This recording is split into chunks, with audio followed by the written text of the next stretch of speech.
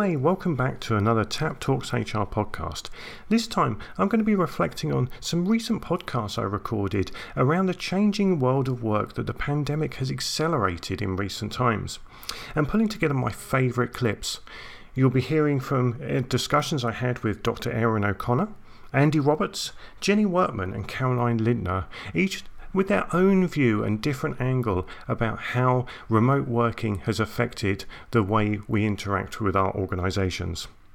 First off is Dr. Aaron O'Connor, an anthropologist at UCL who did a study in 2020 looking at how UCL staff were coping with remote working. And through her study, she found out there were a number of things that organisations could do to actually help their people adjust to this changing world of work. Here's a clip with Dr. Aaron O'Connor talking about how we should be taking a more critical view of working from home and how there's like a balance between the benefits versus the cost of this working from home environment. She talks about how burnout was something that she saw quite a lot and how relationships could be the bridges between productivity and a good mental health.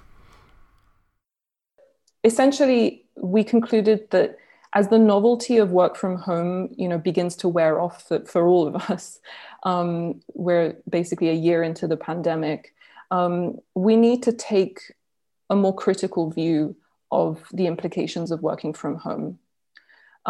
What I mean by this is that we're all well versed in the benefits of working from home, because there are many, of course. But we need to pay attention to the ways in which working from home has really changed the nature of our work and the nature of working relationships. Another really important thing that came out of the research, which will not be surprising to almost anyone who's experienced working from home now, is burnout. Burnout has become a very serious issue that I came across repeatedly. And it's compounded by this lack of contact that many colleagues have with one another, as I described earlier with Sarah and the general kind of findings in the research. So what we concluded is that we need to make work from home more sustainable moving forward. And the main way in which we believe that can happen is to reimagine what productivity looks like. Because a big concern early on in the pandemic was around how to ensure staff are working productively from home, which has led to a lot of dependence on targets and measurables, which again, further contributes to this kind of task-oriented way of working. But focusing on measurables can leave blind spots. As I just mentioned, I heard many examples of how people managed crises and problems at work, both before and since the pandemic, and how they innovated basically through they basically innovated. Their stories about innovation and problem solving were really at the core of these were their relationships with the people who they innovated and solved problems with. What I mean essentially is that relationships are the bridges that have been built between colleagues are really what will help see organizations through these incredibly complex transformations that they're having to create constantly, physically and digitally, of course. And so this is why we suggested something that's less focused on simply productivity, but more on productivity plus, as we've kind of called it. What I mean by productivity plus is this realization that relationships, connectivity between people is what drives productivity. And so that's sort of the main fundamental conclusion and suggestion that we put forward at the end of this research. Building on Dr. Aaron O'Connor's comments on relationships as a bridge between remote workers and performance, I recorded a podcast with Andy Roberts, our leadership expert at TAPT, around dispersed teams. As we leave the worst of the restrictions of the pandemic, many of us will be working in dispersed and not virtual teams. And here I mean virtual teams as everyone is remote to everyone else, whereas dispersed teams are where clumps of people are starting to come together and others are still virtual and remote to them, and these can change over time. But what we find is cultures accelerate within these clumps compared to a virtual team, and how a leader can deal with that. So in this clip, we are discussing the effects of change on leading dispersed teams, looking at the emotional side as well as the physical side. Here, Andy responds about dispersed team leadership to my very long question. And that's really interesting, isn't it? Because in this strange old year of 2020, we've been really concentrating on infection rates with lockdowns and things like that. But actually, if you strip away the medical side of what's going on, actually what we're left with society is this huge amount of change that's happening in a very short space of time. And change, as we know, you can think of your Kubler-Ross curves and God knows what, it causes anxiety and it causes emotion within people. So actually what we're saying here is we've got the whole physical change of actually working remotely and in dispersed teams, but actually there's this, the leaders need to kind of concentrate more on the emotional side of their leadership style. And we've talked about emotional intelligence in the past over the years with leadership. It's almost like that's got to really come to the fore at the moment. So that's super interesting. So thinking about that, how do you think we need to approach this? I mean, thinking about leaders obviously need to re-equip themselves. How do you think organizations need to look at that?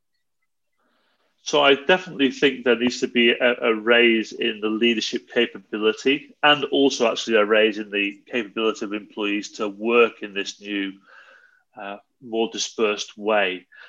The old, going back to the times of remote working where isolation, confusion and fragmentation was an issue, they will still remain. And I think we throw into that, daily flux and impacts that are happening outside the business, having a mental impact on those in the business. What leaders are going to have to really do is amplify or dial up their capability of leading dispersed teams. And that also includes taking care of themselves. And I don't think that's one thing that's been particularly strong on the agenda of leaders over time. So that's definitely an area. But there are certainly, as we've looked at this, there are some critical areas that we think leaders need to be really working on to help themselves going forward in terms of how they manage the task, but also how they manage the people. And as we think about leadership, often we go back to the beginning of leadership development and we say, well, it's all about, great leaders and how they were made to be great leaders. But actually, if we look at the COVID-19 era, a lot of the countries that have been doing better have a lot more emotional intelligence, a lot more connection to people. Germany, New Zealand, the Nordics as a group in general, there's been a lot more empathy and humanity in the leadership. So as we've been looking at the work around this, there's definitely opportunities to improve the dispersed leadership. And actually, there are some very critical areas that have to be considered. Andy talks there about leaders looking after themselves. At TAPT, we've seen this as an important part of dispersed teams.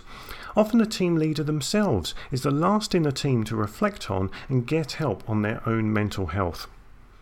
Resilience as a concept is based around positive psychology and the ability to cope and bounce back. In this third clip, Jenny Workman is discussing her own personal experience as a leader and her own resilience. She talks about different mental and physical activities she's tried to increase her own resilience. There's some great ideas here to try to create variety if you are currently part of a dispersed or virtual team. Yeah, absolutely. And it's one of those words that sometimes can cause a bit of fear for some people, I think, when they think, well, what the heck does that mean? What does it mean to me? And I suppose for me, it's been about talking about it lots and at every opportunity, because it's that kind of demystifying it. Resilience is about bounce back ability, and we're all different. We all cope with it in different ways. And I think certainly at the beginning of the pandemic, for someone who's really sociable, as you know, Anthony, and likes chatting and meeting and networking with other people, suddenly being confined to home and the screen going black at the end of a meeting and not having that lovely opportunity to say to, chat to somebody as you walk back to your desk after a meeting was really something I lost, and I couldn't quite put my finger on it for about 2 or 3 weeks. And I think that's when I felt really challenged to think about, well, how am I going to plug back in? What am I going to do that's going to mean that I put back in those things that I really valued, that actually helped me with resilience, that helped me park the day, as it were? You know, how did I leave the office at the end of the day, knowing that, you know, that being a day at work, it being whatever kind of day it had been, but that I could get home on the tube. I mean, I know we can't always do that. You know, that's unrealistic to think that that's how it was. But there's an element of some of our rituals, our routines allowed us to park the day, and we can't do that anymore. And I know for a lot of people, they're finding working at home means that their home life has kind of suffered, or their work has taken over things. So it's been for me about putting some barriers and some rituals in place. Things like, for instance, making sure I'm doing Pilates via Zoom a couple of times a week has really helped, because it's been that kind of like walking away from the screen and actually doing something physical. Making sure I'm walking as much, because I realised actually that I was walking so much. I love walking. So actually, even at lunchtime, when I pop out to get a bit of lunch, I'd often deliberately walk in the opposite direction to where I was going to get the food, to have like 5-10 minutes of walk to give myself some headspace. And things like meditation. I used to do that on the tube every day going into work. So now I'm thinking, where do I do my meditation? You know, that sort of time of the day doesn't happen anymore. So from that point of view, resilience for me is about thinking about what things have helped, what things haven't helped, and can I talk to someone else about this? Is it a common thing? Because it really is. It's a real shared human experience in terms of feeling that your norm has been turned on its head, and that things feel different, and that you find yourself not coping with things that you think, oh my goodness, I can normally cope with that. Why am I not coping with it? Well, it's because potentially, as you said, things have changed so much, so fast, without almost any explanation, that actually we then find ourselves having to almost reprogram our brains to do even the most normal of things. So it's always come back down to, what are the things that matter to me, what matters to my home life, to my work life, and do I need someone to help me with that? So I've chatted to a coach during this pandemic to think about, fun enough, self-development, because that's absolutely something that's totally gone out the window. But also as well, really honest conversations with my boss at work, who's been amazing. You know, just saying, actually, do you know what? I really value a weekly check-in. Can we do that? And she's been like, absolutely, we can do whatever's needed. So it's just been that exploration really through that. And then I think what's happened more recently, because let's face it, I think we all thought we were in for 12 weeks and then, yay, we'd be out of this. But that's not really happened, has it? So it was almost when we got to week 13 and thought, oh goodness, okay, this is going to be a longer slog than we thought. Then it's been about what works for me, what else works for me, and it's actually been a bit of change. So I've changed location for working from home, and actually that's been really tremendously beneficial. So it's thinking about what changes can you put into your day that might help, because at the moment it's a total and utter feeling of Groundhog Day. Another Monday rolls around, you know, you have the similar meetings and you think, what has actually changed? What's different this week? So for me, it's about plugging in change and doing things differently and just challenging myself really, you know, after normalizing for say 2 or 3 months to try and make things feel stable. It's then almost been turning that on its head and saying, okay, I've now got some great routines in place. What else can I change up your exercise routines, for instance? You know, maybe you started running every other day and actually now you're up to running every single day. There's always got to be something, or maybe starting that book that you've never started. But I think for me, it's about talking to friends, having buddies. Who do I know that I can go to saying, I'm having a really rubbish day? I'm lucky at work, I feel very supported. So from that point of view, you know, I know not everybody has that, but working out where your support network is as well, I think that's been really key. Moving on from Jenny's great comments about her own ways to try and improve her mental health during working remote and dispersed from others, in this last clip I asked Caroline Lintner at the end of our podcast to summarise her thinking on mental health. She talks about how we, as members of dispersed teams, can support others with openness and caring, and how we need to be proactive with our own discussions, which to me separates empathy with real compassion. A good question and a hard question, because there's so much I could say. Okay, you can have two. Thank you. For me, and I would say this because of my role in communications. It's don't be worried about asking people what support they need. You can never get it right for everybody, but ask the question in the first place. Don't assume. This is an incredibly unusual time for everybody. And the other thing I would say is check in with colleagues. Again, when someone says, "How are you?" and they said I'm okay, actually ask another question, because they may not be okay. We're very good at closing down our feelings, I think, and to be really supportive at this time, and to, dare I say, help to change culture in the workplace, actually taking time to talk about things other than work and checking in with individuals it's never been more important. And all of my work calls since this situation happened, I know more about my colleagues than I ever did before. And we start every conversation off with a proper, how are you doing today?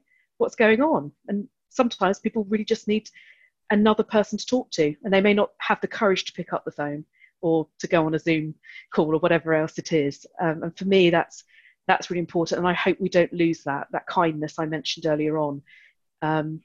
If you're kind with your employees and your colleagues, it goes a long way to making people feel good about going to work. And I do feel that how employers react to this situation with mental health, because it's going to be, it's not going away, will help to inform how they're viewed by their employees, and, dare I say it, maybe attract other talent in the future who want to go and work for that company, because it's a great place to work, because they look after their people. I hope you've enjoyed these clips from our recent podcasts around the effect of remote and dispersed working through the pandemic. You can listen to the full podcast on our website, tapsolutions.com, or through your normal podcast provider. As Caroline said, how we treat our teams at the moment will really build goodwill and trust for the future, or maybe not. Thanks again to Dr. Erin O'Connor, Andy Roberts, Jenny Wortman and Caroline Lintner for recording these podcasts during this troubling time. Finally, check out tapsolutions.com for our report on dispersed team leadership, which looks at all the topics on this podcast and more. But that's it for now. Speak again soon. Goodbye.